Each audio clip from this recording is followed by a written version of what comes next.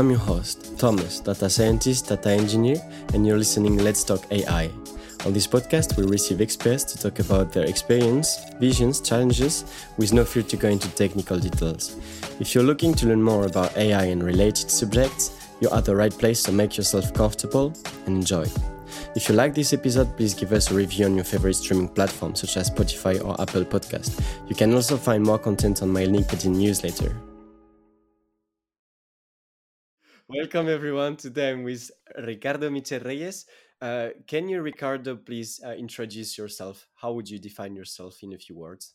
Awesome. Well, thank you for receiving me in your podcast, Thomas. I'm Mexican, first of all, but I've been living outside of Mexico since I was 17 years old. So I have pieces from everywhere in the world in my culture.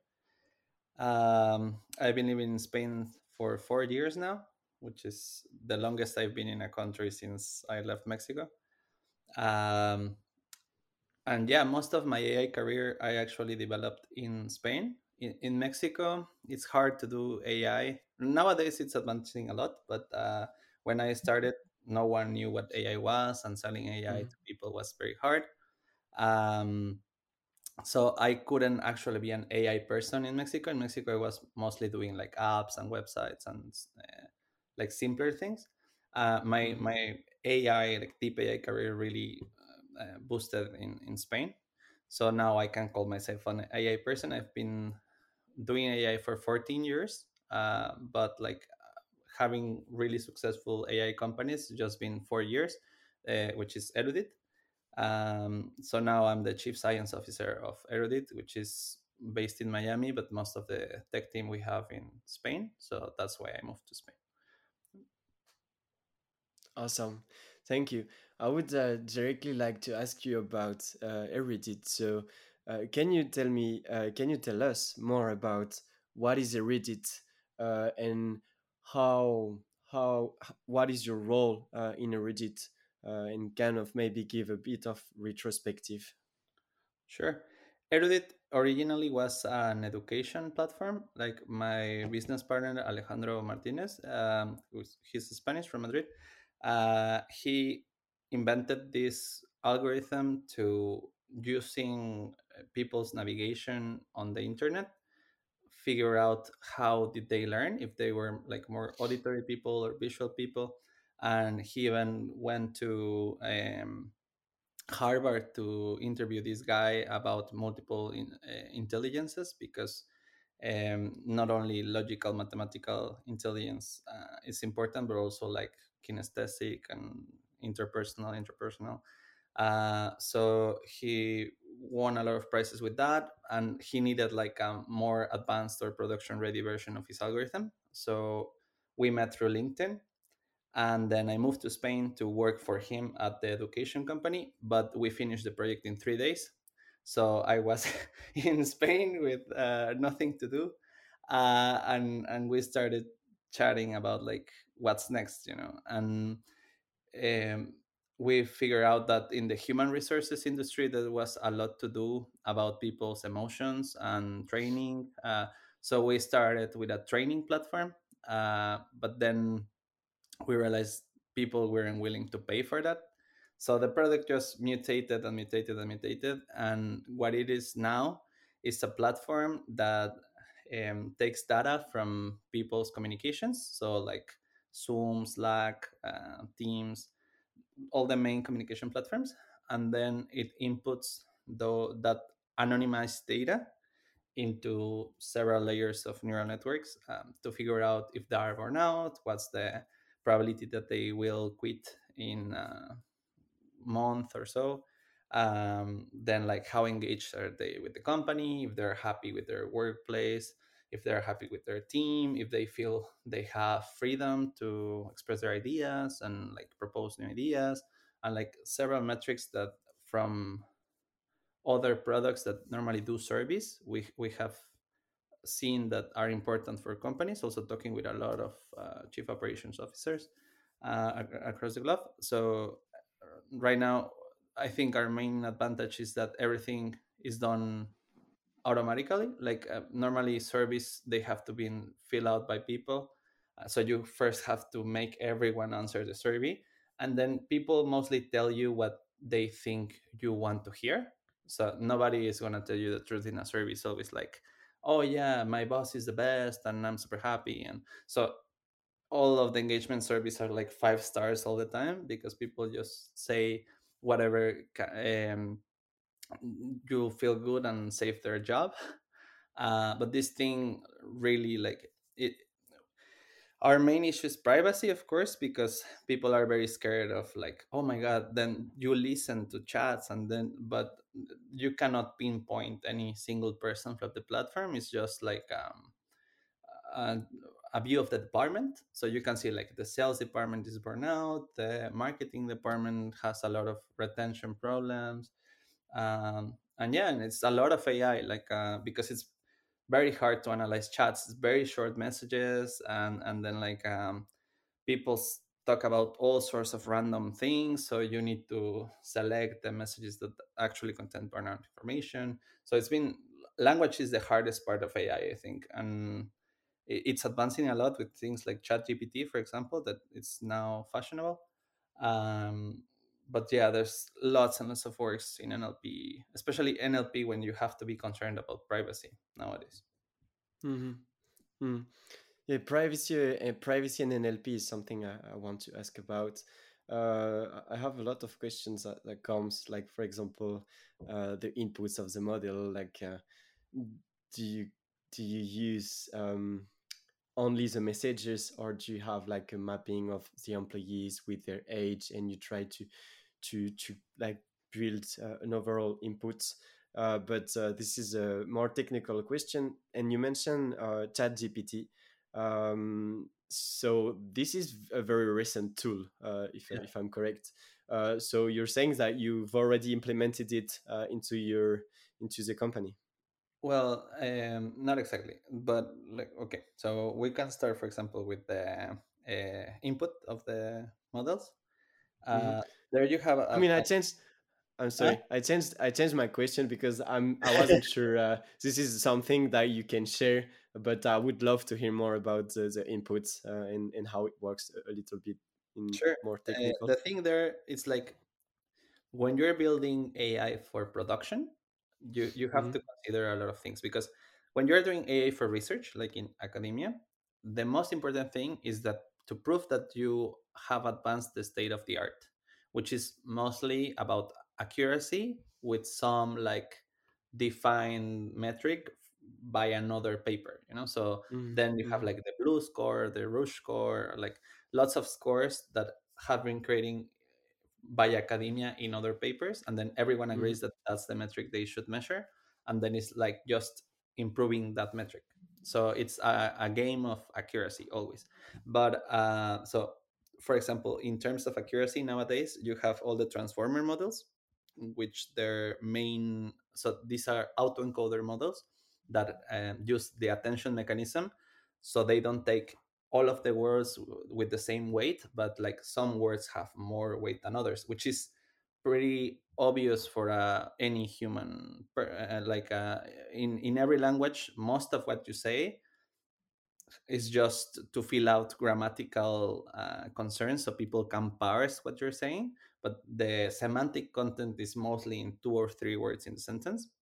So the attention mechanism does this inside of the model, and then transformers are normally the best models for NLP nowadays, right? And then like transformers give you good accuracy, but the problem is that they can get really big. For example, ChatGPT, it's interesting because it's based on the GPT-3 model, Mm-hmm. just trained on a very skillfully selected like data set, and it also incorporates reinforcement learning as a way to improve the responses that this gives. So it's very nice because now you have like reinforcement learning who has been successful, for example, with DeepMind, all the Alpha Zero, all these models that are really good, like the one that won Lee Sedol in the Go game, like that's reinforcement learning, right? So now you Mm-hmm. have transformers, which are the best from NLP, with reinforcement learning, who has been proven in another all sorts of tasks. and you put them together, and that's why you get so good results with ChatGPT, right? But you can, so that's awesome for academia, like that's awesome for marketing stunts, that's awesome to get funding. But in real life, these models are very costly because of a lot of things. Like of course, if you want to consume the ChatGPT API and like pay for their API, that's great. Like, but you need to have very few users, because if not, the cost becomes like hundreds of thousands really fast. So for startups, like you have two different worlds when you're going to production. You have like maybe three different worlds. You have the startups, which you have to be very low cost.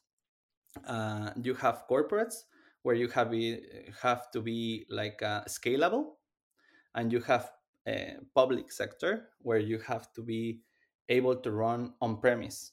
you know so then also corporates has on premise problem. So then when you're training a model in real life, not in academia, uh, you have to have a lot of concerns that are not in academia, which is performance and cost. So s- sometimes, like for example, the Berta is an amazing model in academia. We are using it for performance, but then when sorry, for accuracy, but then when we want performance, we have to use a distilled version of one of these models, right? Because otherwise Mhm. it's too slow, or it's too fat on memory. So because you Mhm. need to have a GPU alive to run it fast enough. So Mhm. also you cannot have like 8 GPUs. Like one GPU in any platform costs around 700 euros per month, which Mhm. for a corporate is nothing, but then for a startup, uh, it can be significant if you haven't, if you have a small seed round, or if you have no VC round at all. So to just jumpstart an AI project, if you have to pay a lot of GPUs for your tool to function, because you used an out of the box huge model like Google models or Facebook models or OpenAI models, it's super hard. So in our case, we use like distilled versions of transformer models, and then Mhm. like the input is just tokenized according to the model we use. The Mhm. Hugging Face Transformers library is probably the most popular to train and deploy transformers into production. But I Mhm. think any major startup or tech company is probably using some like PyTorch with Hugging Face transformers for NLP, Mhm. and probably like a distilled version of models and just attention tokenizers. Uh, Mhm. we are not working also into incorporating audio transcription into the input of the models. But yeah, I don't know if that solves your question. Yeah. Yes, that answers perfectly. I'm also wondering about the privacy in audio transcription. Um, but I have various questions. I think the first one, the most related one, would be if you would have to say regarding all the technologies you've seen. If you were to start again a SaaS software as a service, um, and you needed like a basic data architecture, like data engineer, it's more a data engineering question, and then I will ask you about quantum computing in the cloud to maybe solve those kind of problems that you were mentioning. But first, so you mentioned PyTorch. Um, I understand that a software as a service would be in the cloud to make an MVP, but how would you recommend to someone that wants to build an MVP with NLP, some tools and a basic architecture? Yeah, so serverless architectures are the most cost effective. I'm thinking, so again, the three worlds, right? Like startups, corporates, public sector. Like for Mm-hmm. startups, or to just launch any, like, I don't have money, or I'm gonna pay from my own salary in my project. Serverless is the cheapest. The problem with serverless is that normally they have a memory, like a storage amount that your project has to be. It has to be normally lower than 250 megabytes. and PyTorch is like 700 megabytes. So you cannot fit PyTorch into a serverless, but you can do everything else in your website serverless. And then there's a serverless version of PyTorch in SageMaker in Amazon, for example. I don't know if IBM or Google have a similar thing. Probably they do. But the one I've used is AWS SageMaker, which of course they don't pay me to tell you. I use it. So I have no commercial interest in that. Just that's the one we use in Erudit. SageMaker lets you deploy a serverless version of TensorFlow or PyTorch or whatever. So that's very useful to train. They also have special instances to train. For example, if you use EC2 or any like instance to train, Mhm. you get charged by the hour. So the Mm. problem is you have to be really attentive to your consumption because, for example, it has happened a lot of times to me that I leave a task running and then I go to sleep and the task finished like at 3 a.m. And when I wake up, I already lost 4 or 5 hours of GPU time, you know? And Mm. if this becomes a common practice, you lose a lot of money there. The advantage of things like SageMaker is that if the task stops at 3 a.m., they stop charging you. Like the training task finishes, and then you don't have to worry about dead times of the instance. And then when you deploy, they charge you per every second of execution. So also, like if you have very few users, like in the beginning of your project, then it's super Mhm. nice because you only get charged for whatever your users consumed. You don't have to have an instance running constantly. So Mhm. yeah, serverless architectures and training and deploying with SageMaker has been game changer in terms of cost for us. Mhm. Um, and also the speed of inference is really good. Then I don't know, I got lost. Yeah. No, yeah. So this would be for like someone that wants to build an MVP and want to have a very low cost data architecture. And then if we move to corporate and public, then I would assume that it's different. But my Contain question, the yes. most important thing, like I think the biggest mistake we made in Erudit for corporates is that all of our, so we went serverless, which is awesome for startups, but then a lot of corporate companies or and public sector, so public sector most of the time they want it on their own premises. uh, Mm. and this also happens a lot for corporates, not necessarily that they have physical servers like public sector, but maybe they want to use it in their own cloud. Maybe they have a deal with Microsoft or they have a deal with IBM, which are the main corporate providers, and you did it in Amazon.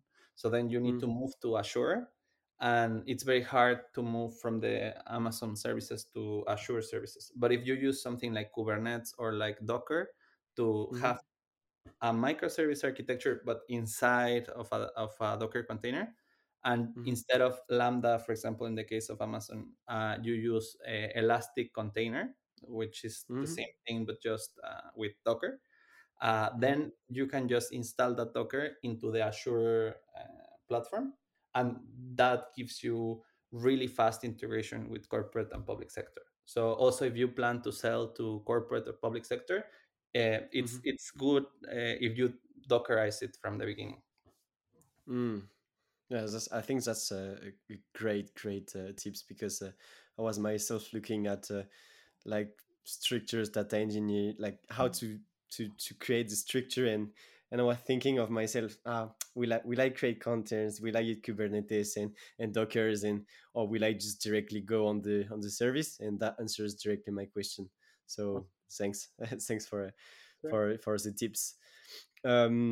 Just before that, I wanted to get back on. So you were saying it's very consuming. Those models are very consuming, and we mentioned cloud computing. Yeah. Um, um, so cloud quantum computing. Sorry. So how do you see that quantum computing? Well, first of all, what's your point of view on quantum computing in the cloud? I know that IBM are working on servers that will be like that. How do you see? What's your point of view on this technology, and how do you feel that it can enhance what you are trying to do as building a lot of softwares with AI and Erudit, which enhance AI, but is very costly to maintain. Yeah. So, for example, um, there are two main uses, practical uses I see in quantum computing. One is, are you there, Thomas? Yes, can you hear me? You froze. Yeah. Okay. Ah, sorry. No worries, no worries. So one is, when you have to model something that is quantum in nature. For example, if you are doing drug discovery or protein folding, or like in general, when you have something that is inertly quantum, you are working Mm-hmm. with spectrometry, or in general chemistry, physics, simulations. If your Mm-hmm. product is very oriented towards things that behave quantumly naturally, then Mm-hmm. the results, the accuracy you can get from using a quantum computer is crazy better than what you would get on a binary computer. Mm-hmm. So then there's a niche in like biotechnology, like chemistry, very highly specialized, highly scientific areas. So, Mm-hmm. for example, for a General Electric or a Schneider Electric, or like any pharmaceutical company, this is going to be a revolution, just because of the inherent nature of the quantum computing, right? And Mm-hmm. then for more like businessy things, or more like normal, let's say, applications, it's mostly about, for example, in the case of AI, you have already the Circ language that was developed by Google, and you also have QSKit by IBM to use Mm-hmm. their own computers. So Google and IBM already have deployed like quantum cloud computing, Mm-hmm. and you have to use either Circ or QSKit. And the good thing about Circ, for example, is that you also have TensorFlow Quantum. So you already have like a Mm-hmm. version of TensorFlow that is quantum accelerated. But nowadays the applications are hybrid. Like you do not run anything fully quantum. You only run Mm-hmm. the parts where the quantum computer is better. Because, for example, like in the 80s, we had to create all of the, well, I wasn't even born, but people had to create the algorithms for very simple things like matrix multiplication, dot product of vectors, like search algorithms, and we don't have the quantum versions of that yet, for example. So then, but AI is mostly an optimization problem. And for Mm-hmm. optimization, the advantage of quantum computers is that you can run any possible result of a function at the Mm-hmm. same time. It's crazy how it works, but the quantum computer literally computes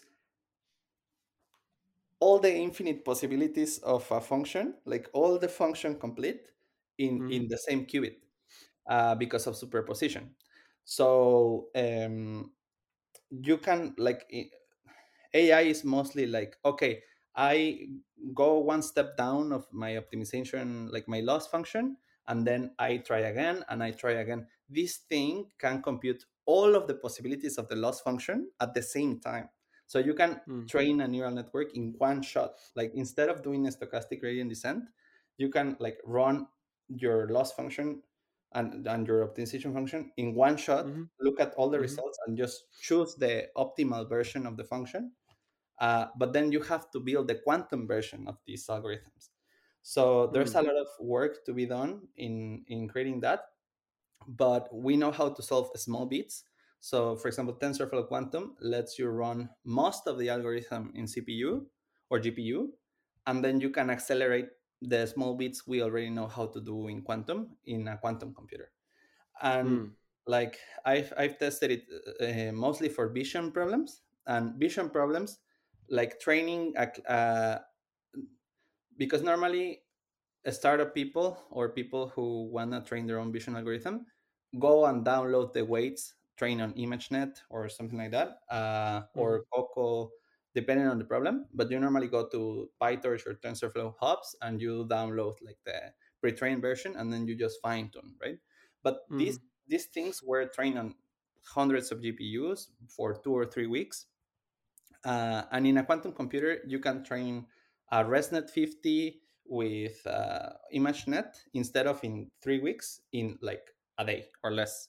So Mm. it crazy speeds up the solution of any optimization problem.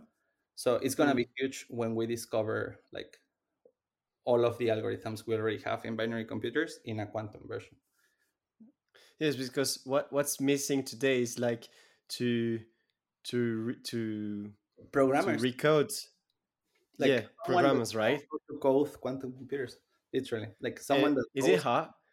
No, no, I no. haven't had visibility. Like, is it hard? Like, just like for example, TensorFlow quantum. Is it hard to develop on this or? That's what I hate about AI and quantum. Like because academic people have made it so that it's super scary.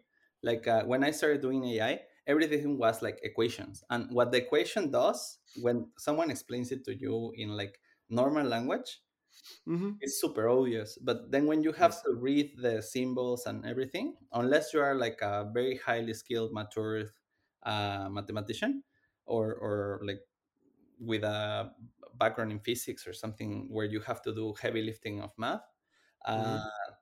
you read it and it's super scary. And then a lot of people abandon AI or quantum because they see the equation and it's like, oh my god, this is going to be super hard, it's horrible, bye. But for example, quantum computing works with circuits instead of like line. So Mm-hmm.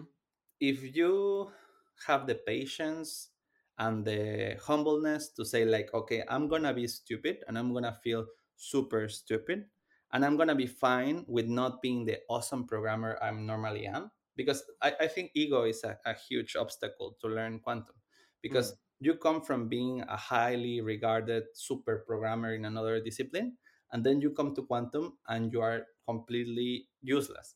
So that, because nothing transfers from one realm to Mm-hmm. the other, and Mm-hmm. then like you're a baby again. And if you don't allow yourself to say like, okay, I'm gonna be dumb, I'm gonna be useless, I'm not gonna understand anything, but I'm gonna be okay with it and just like work through patiently for maybe 6 months or something, uh, Mm-hmm. then if you get through your ego and through being patient, it's highly rewarding, because it's not that hard, it's just very different. And then Mm. you just need to allow yourself to get into something where you're not as good as your previous job. So it's like starting over programming. Mm-hmm. Mm-hmm. Wow. Okay, that's very insightful. I will for sure look at more in depth of programming in quantum. Yeah, it's not Uh, hard, it's just different. You need patience and a lot of trial and error. Awesome. And so we can see very soon that to Erudit you will have some models that will have been developed with quantum, or this is not in the plans in the short term. The thing is, in our R&D department, we do things for accuracy. So we have Mm-hmm. people focused only in getting more accurate models. Then we do things for performance, and then we do things to test the state of the art. So um, what we deploy in production is, of course, not quantum, because the the accuracy and the performance of something not quantum is still better, but we still develop things quantum just to be in the state of the art always. So then Mm-hmm. when the time comes where the quantum solution is better, then we deploy quantum into production. But right Mm-hmm. now, just the tools and the availability of computing and the cost is not better than just deploying normal stuff. But it's still cool to be there, because then you have experience. Like when the time comes, you have 3 or 5 years experience doing it quantum, while other people are just starting to think about doing it quantum. So we Mm-hmm. develop, but not for production. Awesome. Thanks. Thanks for the tips. Okay, great. In our first call, we mentioned we started talking about public policy, ethic, and ethic around AI, and I would like to ask you more in depth about that. But first of all, how do you see ethic in AI, and what are the challenges we're facing today? Oof. Um, so every technological revolution we've had. So just imagine, language is a tool, right? Language is technology. So Mm-hmm. then language is the first big revolution that, well, fire, it's debatable, but either fire, the wheel, or language Mm-hmm. were like the first of the biggest revolutions for humans, right? So when we invented fire, we were able to cook food. And when you can cook food, you can digest a lot of more calories in a smaller portion faster. So this Mm-hmm. allows you to transfer time you would use digesting. Like you would have to nap. There are lots of animals that nap for 5 6 hours to be able to digest like all that they ate, Mm-hmm. or you'll have to waste time hunting more calories to compensate for your need for calories. But with fire, you Mm-hmm. were able to process, for example, grains or meat that you wouldn't be able to eat, or fermented stuff. Also, was a huge um, technology revolution, Mm-hmm. because then you have yogurt, cheese, like pickles, like things that you would normally get rotten really fast, and you didn't Mm-hmm. have fridges, so that mm, that allowed us to spend time doing other things.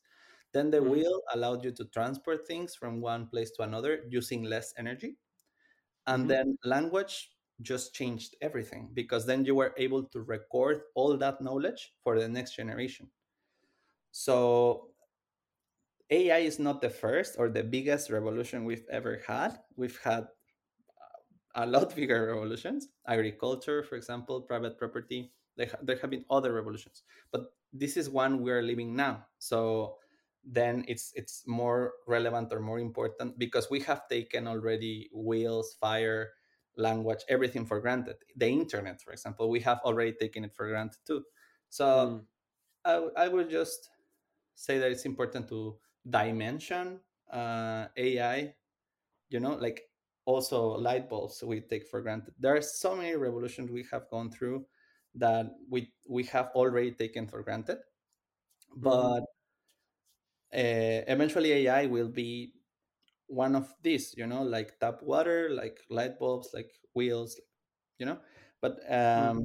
the problem with these revolutions is that they have created more inequality, because still, like, we live in Europe, and Europe is probably the most utopic, richest place on earth. Mm-hmm. And here, like, everything is super accessible. You can learn anything you want from the internet. You're not scared of being killed when you go out of your home. Like, you live in a state of peace, that we have taken for granted also. But there Mm-hmm. are other parts in the world, but there's people with no electricity, there's people with no credit cards, there's people with no clean tap water, there's people with no access to internet. So these revolutions have created more inequality globally. you know they have made the countries that are already really good and really technologically advanced richer, but also the ones that are not, further away from these countries.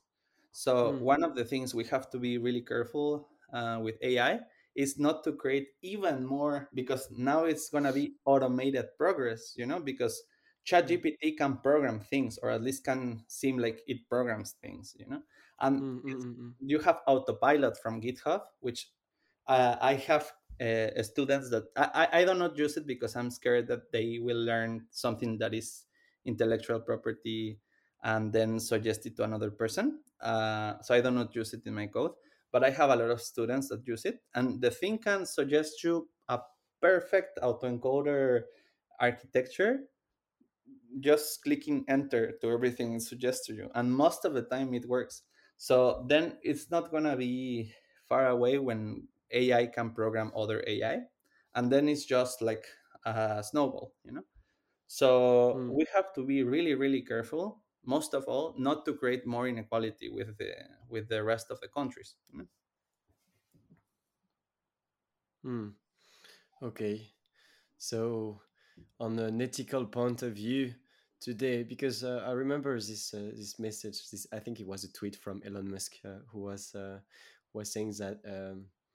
mainly how AI is a huge tool. You were mentioning like when we invented the wheel and all of that, but like AI is a tool that can have an impact at a very high scale. Uh, Depending on the tasks it needs to be done. Yeah. How do we face, because then there is like, okay, so I have an axe. I always like to talk about like AI as a tool, like it's the same as an axe. Like with an axe I can cut a tree, but I can also harm someone. uh, with AI, it's the same principle, but at a higher scale, because we can build things that, well, you mentioned that will probably be able to build AI, but also like um, we can do anything with a specific intention. So how we make sure in the future, in terms of laws, policies, how do we take this into account, like the how powerful can AI be, and what can we do about it? And yeah, this is a question I'm wondering. Oof, this takes us back to language again. One of the main things I've been working in my life is how language is just a set of contracts and agreements. And Hmm. like a lot of technologies have to do with that. For example, blockchain, which is just automated agreements. So I think that's like the keyword, like agreement, because for example, you and me speak English because first the UK and then the US established like this world peace where they have naval or aircraft bases all around the world, and we have NATO. So technically, we speak English because they are like the highest military power, and then we use it as a lingua franca to communicate. In Europe, before English, Latin was the language that was used because the Romans were the ones ruling the world, you know? So depending on who rules the world, we use one of the languages. Right now, I'm in Latvia, for example, and here in Latvia, Russia was the guy who called the shots. So a lot of people speak Russian here, for example, and are just, since they joined the European Union, are starting to speak English also, right? But for example, maybe for us it will be like if you speak French to me and I speak Spanish to you, probably it will be easier for us to understand that if if none of us spoke English than having to learn English and then communicate English and then like translate it again. And it's just agreements. Like a lot of the culture has been pushed into people through domination, through war, through you know um but then lots of other beautiful things have happened through agreement. So I think AI is gonna just replicate the agreements we have as humans. So if we agree that killing other people is bad and we don't do that, then AI won't do it either. But if we keep making worse and killing people, then AI is just gonna make it better and it's gonna kill better and it's gonna kill more, because I think AI is just a reflection of ourselves. So if I think the problem of ethics in AI is also a problem of ethics in humans, because we're only scared that AI is gonna do our sins worse, and faster and better than us.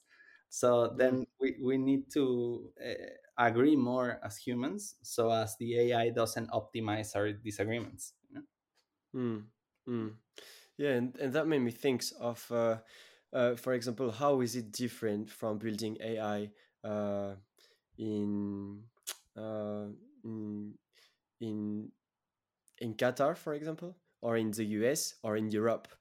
So how is it different from building AI in those different countries based on the legislations? And I think it's related to what you just say, because, s- well, first of all, how would you describe how it's related?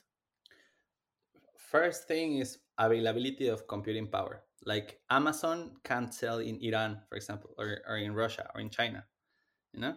So, for example, Mm, these countries have to develop their own tools to do their AI, and availability of computing power in Europe is a lot different from Africa, just because mm, you have mhm, access to so many cloud computing services.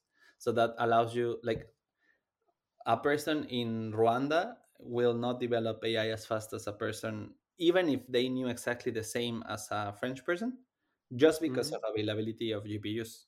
You know, so then like the first thing that is different is availability of GPUs. The second one is availability of money to buy those or rent those GPUs, right? Because Mm-hmm. uh, access to venture capital in the US is a lot better than access to capital in France, for example. You know, so or Spain or even Mexico. You know, even when Mexico has been growing a lot. So then those are two key differences for startups. Then for corporates, of course, is regulation, because for example, Mexico has lighter privacy regulation than Europe. Europe, you have the GDPR policy, so then it's easier to develop dangerous things in Mexico than in Mm-hmm. Europe. You know, Mm-hmm. um, and for example, Qatar in the World Cup, they stopped selling alcohol because they wanted. So all the thing with Qatar is that they wanted to promote Islam, you know, and like push Islam into the Western world through the World Cup. And of course they failed because we have a set of values completely different from them, you know. So um, when you there's also a lot of political agenda that gets pushed into AI in different countries. So because in the US it's all about freedom, no, it's like you have to be free to do whatever you want, and then in Europe it's like what is best for the community. So it's like, oh no, but you can't do it if you violate privacy. But then in Qatar it's like, no, but then it should be like something that promotes Islam culture in the world. And so everyone has Mm-hmm. their agenda, and then we just enjoy being moved through the agendas of powerful people. You know? Mm. Yes, it made me. Uh, well, I think this is something I will for sure look how AI evolves based on the countries, because you were mentioning that AI is a reflection of uh, what we as humans mm, like share and think, and the actions we take on little scale. AI can represent that higher scale, and taking into account that some um, some yeah, like for example in Europe we have RGPD, and we try to legislate a lot of this. And when the legislation uh, is less, it can be scarier use of AI. And so Self-driving yeah, I cars will in California, autopilot from Tesla is legal. So like you can just put Tesla in autopilot in any California highway, which you can do in France. And yeah, we have more beautiful highways in Europe, but you can't use autopilot here because of regulation. yeah, yeah, yeah. I will for sure look more into this. I was also wondering, in terms of contracts, like when you're a company and you want to implement AI, you were mentioning at the beginning, you're now starting with Erudit, trying to take into account into the models.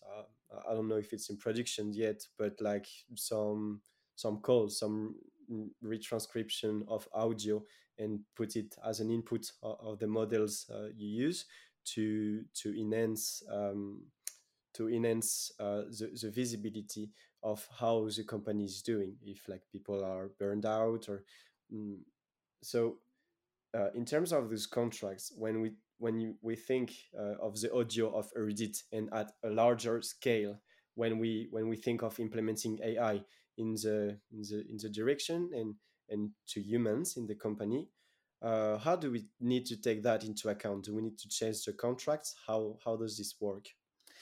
It's an excellent question. Yeah, it depends on the country. Again, like yeah, for example, most of the AI works better in English than in any other language. We have developed because we're a US company, but with origin in Spain.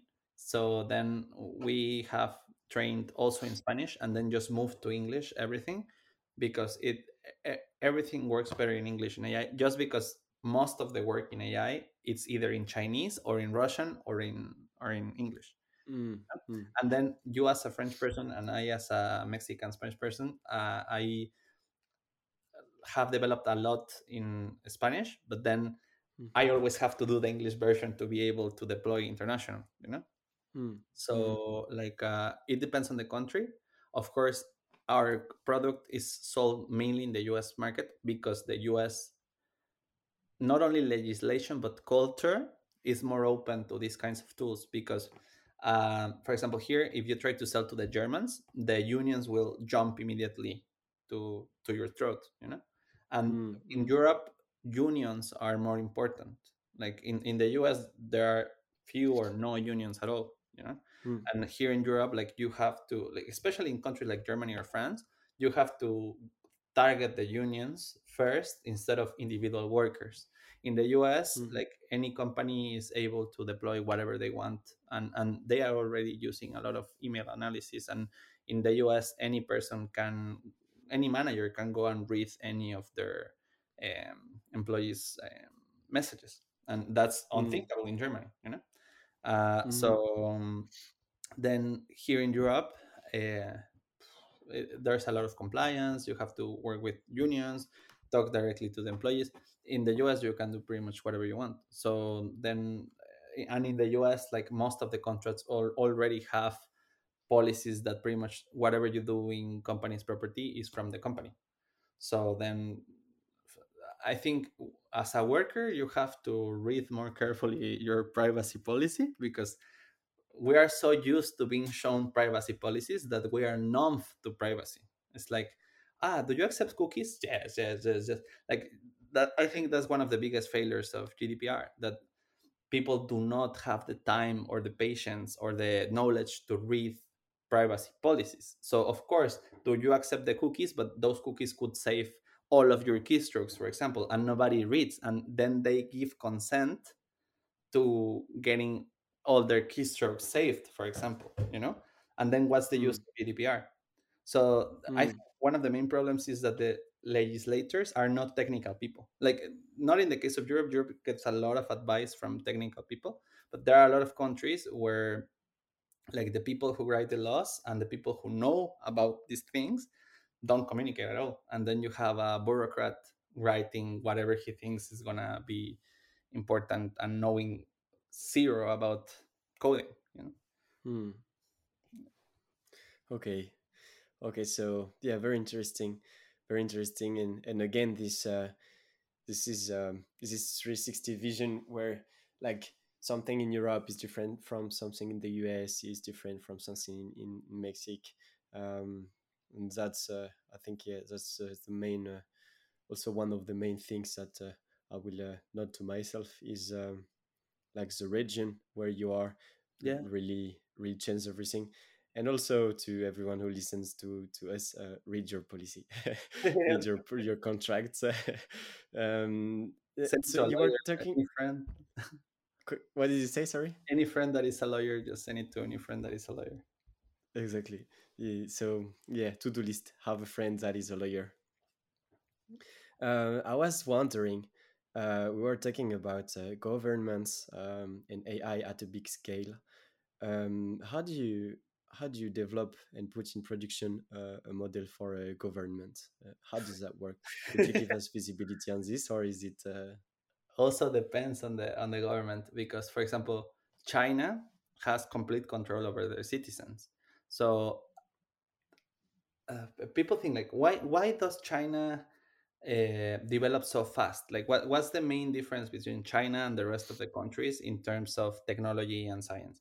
And is that in China, everything that the government approves is legal. So then, if they want to clone people or like extract organs from people or like do whatever in Europe would be horrible, they can, and they don't care. So then there have been lots of experiments in humans and lots of like uh, any kind of cell lines, and like there's no regulation whatsoever. Only the Chinese Communist Party has to approve it or not. And if you are high ranked in the Chinese Communist Party, you can do whatever you want with any Chinese person. So and then there's the concept of privacy doesn't exist in China. So then the government can read all of your emails and can know everything that is happening in your computer, can control which websites can you watch. So of course, if you have no ethical compass and just care about like developing technology, sell to China. That's the best thing you can do because there's no regulation in China. uh, if you want to develop in Europe for a European government, like it's awesome all the amount of data you have available. So I think one of the best things of Europe is that you have a lot of very nicely cleaned, organized data sets to train. So you can do anything inside of the European Union from data.europa.eu, or I don't remember. But if you look like European data portal, uh, you can get data sets for free, crazy, beautiful data sets, but it's only for the European market, you know. And Mm, if you want to work in the US, everything is private in the US. So then there's no real government, so bureaucrats and contractors, you know. So mm, then you have to mm, work with other 30 different companies to do anything in the US. Of course, in mm, Europe you have a crazy amount of money, and like they don't even ask, they only ask what are you going to use it for, but they don't ask for you back. So you can create an amazing 2 million euro project with public data sets in Europe funded by the European government, which you cannot do in the US. You know, mm, in the US mm, you have to raise private capital and you have to work with private contractors. So it's super different. Like if you work in any British country, UK, US, Canada, like it's mostly gonna be private. It's mostly gonna be paid by privates, and it's mostly gonna be a lot of private companies doing services. And if you work mm, in Europe, it's mostly gonna be the government paying for you. It's mostly gonna be with open things. If you work in Arab countries have a crazy amount of money. It's like insane the amount of money they have. But then a lot of things are about controlling people. It's like, how do I control my borders? How do I do facial recognition? So then your moral compass, it depends on your moral compass. Like you can do amazing projects in the Arab countries, but then you have to think your values first before you work there, because think how many people died in Qatar in the World Cup, you know, building the stadiums. So mm, it depends on the person. Like if you're a money driven person that just want to get rich as fast as possible, go to the US. If you are a person who wants to build something sustainable and like good for humanity, and that is like the next step, work in Europe. If you want to build something super powerful with almost no regulation limits, go to, with a lot of money, go to Arab countries. If you know, Africa is also very interesting, and people don't look at Africa much, but Africa has a huge population. It's 3.5 times the population of Europe. uh, it's starting to have money because of Chinese people. Chinese people are going into Africa, building factories. So because Chinese lower class is becoming the middle class now. So in Europe, it was like, oh, I don't want to do this. I send it to the Chinese, you know. And now the Chinese are rich. So now the Chinese don't want to do things Chinese people do. So now it's like, oh, Europe sends it to China, China sends it to Africa, and then like it would be a lot smarter if Europe just started sending things to Africa instead of passing through China, right? But we don't. mm, So then like I think Europe needs to start investing in Africa, because if not, Chinese people are gonna take over really really fast. And Chinese like African people now have more money than we think normally. Their mm, cities are starting to be more developed, they are getting more bankerized. So Africa is growing, and then it's a nice market to look at, to sell to governments, because they don't have all the things we take for granted. mm. Yeah, it remembers me of the Jumia story, uh, like how Jumia came into Jumia, which is kind of like the Amazon of Africa, and Okay. I think it was an ex McKinsey that decided to. He was working between Paris and the US, and he decided to launch this. And they've built, and so the fun thing about it is they built a lot of the products like to replicate the models, but a lot of them they had to close it afterwards because it wasn't working. The market wasn't mature enough. And Yeah. so that, like, so they built a lot of a lot of jobs for people, but when you need to close a branch, you also make a lot of people lose their jobs. And what you were saying made me think of what we were saying before, which is like how tools and how the world is going today, is it enhancing those inequalities, and how, what are the possibilities for, like, for example, Africa in terms of technology or general terms, but also South of America. How do you manage, because Europe and the US and the East have a lot of money and are able to build a lot of things, but how do we manage this inequality? This is one thing that I really look. Maybe if you have an opinion on this, but this is AI, a very wide question. because like think about it, like if US is rich, Europe is rich, then they used to send everything to the Chinese. Then now the Chinese send it to Latin America or Africa. When the Africans and the Latin Americans get rich, who is gonna do the things nobody wants to do? You know. Right. So then, Yeah.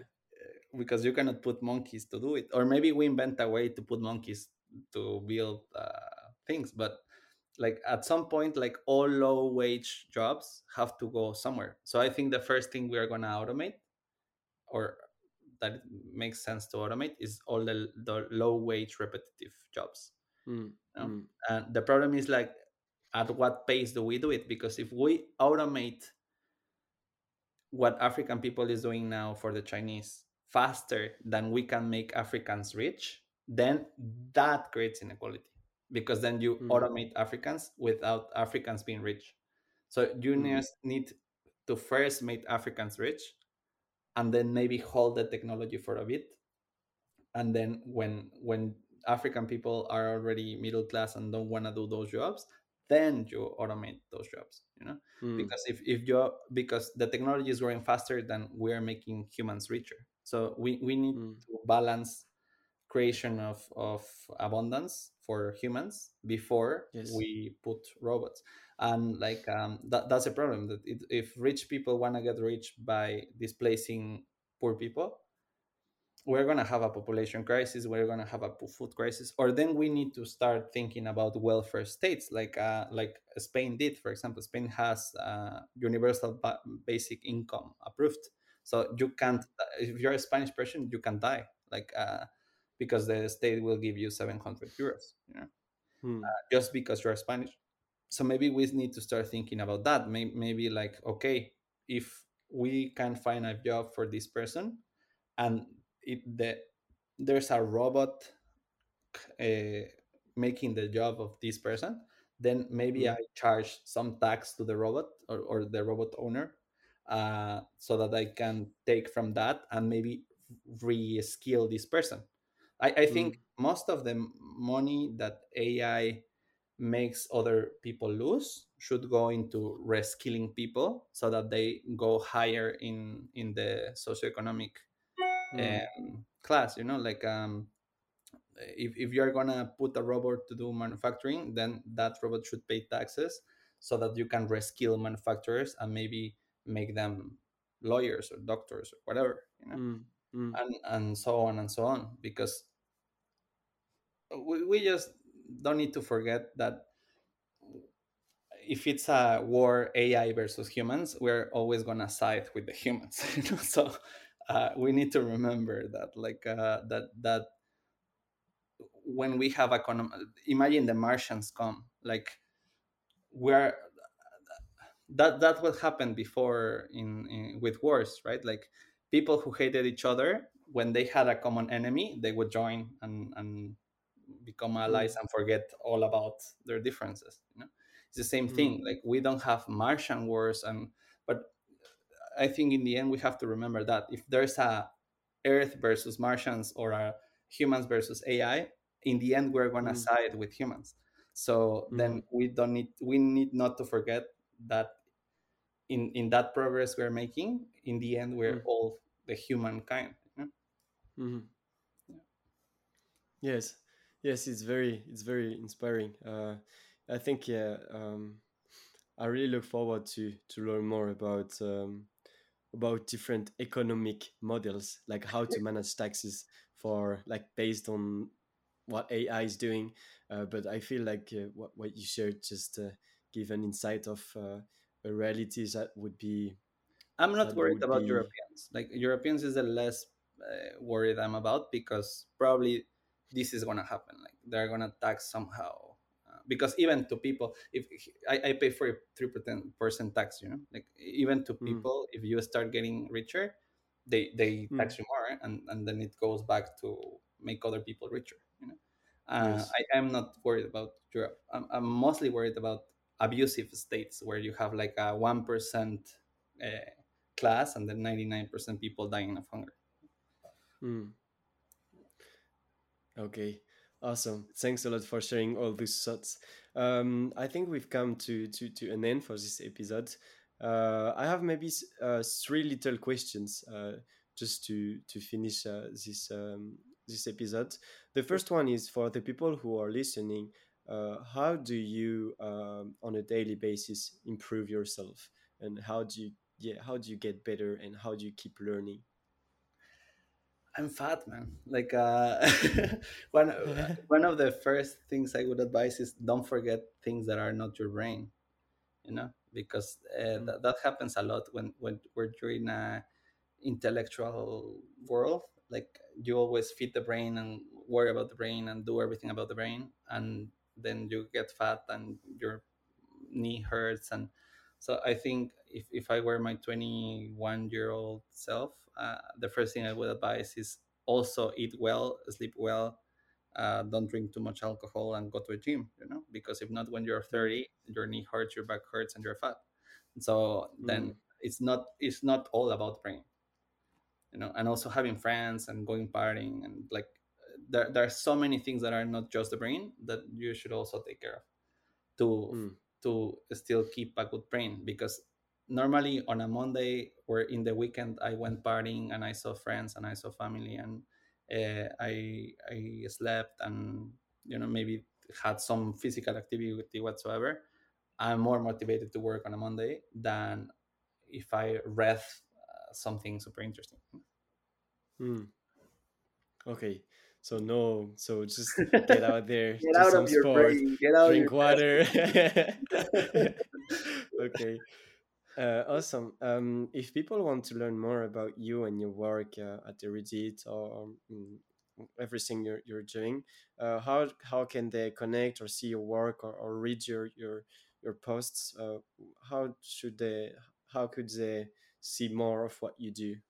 Yeah, I have a website, ricardomichel.com, where Okay, I will put it in the description. some, like, every once in a year or something, I just copy paste all the things that other people have said about me there. So it's a collection of like articles and podcasts and conferences and interviews. And so then, because for example here, right, like there are lots of things that we have discussed that are information that I would not normally say, you know Mm, unless asked.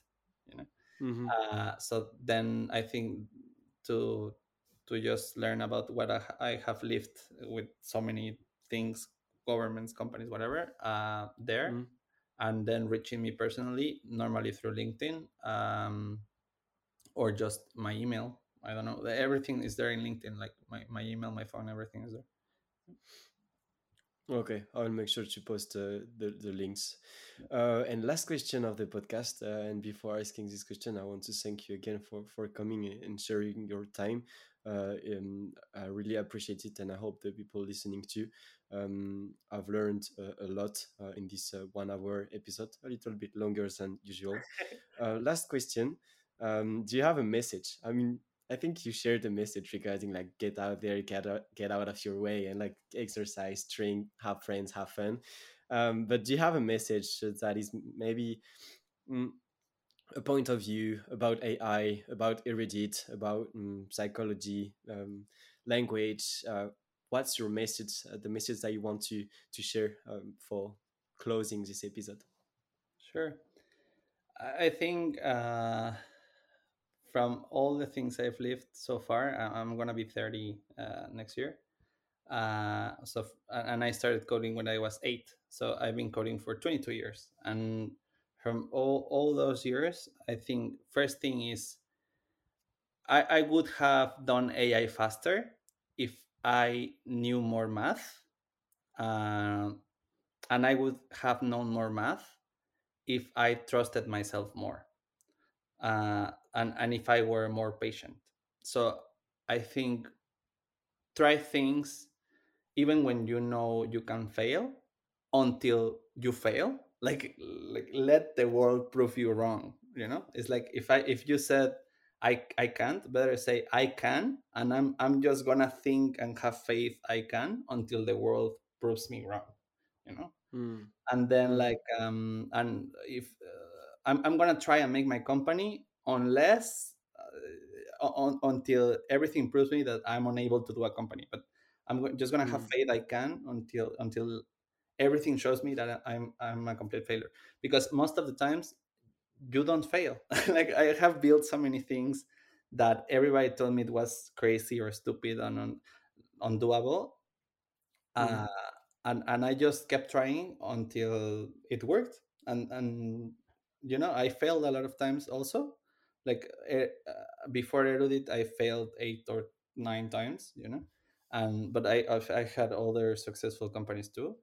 Um, and it's just that, like, just let life prove you wrong. And then, like, friends are the most important thing. Like, I couldn't do anything of the things I do without good friends. Like most of the things I've done, it's because a friend introduced me to a VC, because a friend gave me feedback on some idea, because a friend introduced me to some supplier, because a friend introduced me to some customer.